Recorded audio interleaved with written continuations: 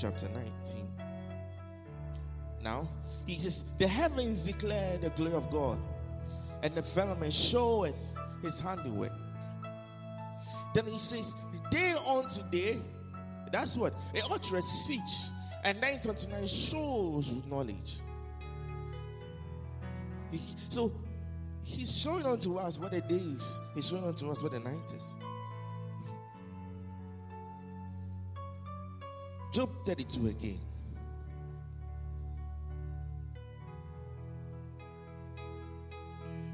So, like what I was saying to you earlier, I think that's verse 7. That, okay, so I know that the focus of the yom is man. We understand that, isn't it? The focus of yom, or the focus of day, is man. And like we have read, Moses has taught us that, okay, so the day is supposed to make awesome things happen for me. The night is to make awesome things happen unto me. The Psalms 19 makes me know that knowledge is supposed to be given unto me, even in the night times. And we know in the night times there is dream. So my dream is supposed to show me awesome things, isn't it? Because there are precious things that are put forth by the moon. So I should wake up knowing precious things. And when I wake up and I'm living a day, I know, oh, these are precious fruits that are to come to me today. So I'm elated about a day. And I'm so happy to go and sleep. But when you don't know these things, then you become scared going to sleep because last time you had some horrible dream. It's just because you don't know what the night is for. When you know what a day is, when you wake up, you're so bold about it. When you wake up on your bed, you just, stretch yourself and say, wow, what a day. I'm just awaiting the precious fruits.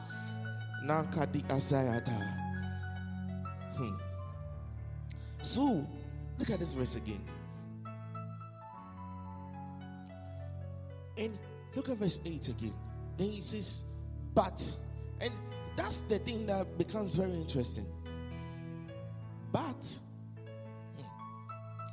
days should teach. Then he says, years should bring forth wisdom. Then he says, but, and look at the continuation. But what? But there is a spirit in a man. Then he says, the breath of God gives that man understanding. Now let's look at this. When we look into the creation story, we see man created on a set day, isn't it? Now, and on the seventh, the Bible says what happened? God rested from all his works. Now, from scriptures, we understand the whole ASA process, isn't it? The whole creation and formation process, or let me say the whole making process. And we know that creation comes first before formation, isn't it? And so we know Genesis chapter 1 is a clear explanation of the creation of God. But chapter 2 of Genesis explains the formation of God. How do we know? Because throughout the readings, we see that he says, and the Lord God, I think verse down there, chapter 1, he said, the Lord God caused every herb bearing seed or something, and those things, every fruit, every tree, every this to go forth. But when you enter chapter 2, he says that, and because no rains had fallen onto the earth, no fruit had come out. So that clearly shows you that chapter 1 and chapter 2 are talking about different things. And even in chapter 2, verse 6, 7, thereabout, he says, and there was no man. But we know in chapter 1 that there was a creation of man. So how do you come to chapter 2 and say there was no man? It tells you that they are talking about two different things, creation and formation. So in chapter 1, there is what we call creation. In chapter 2, there is what is called formation. Awesome. So, now let's look at it. Chapter 2. Let's go to chapter 2. So before that, I want you to understand that everything that was made from Genesis chapter 1 verse 1 down to the creation of man,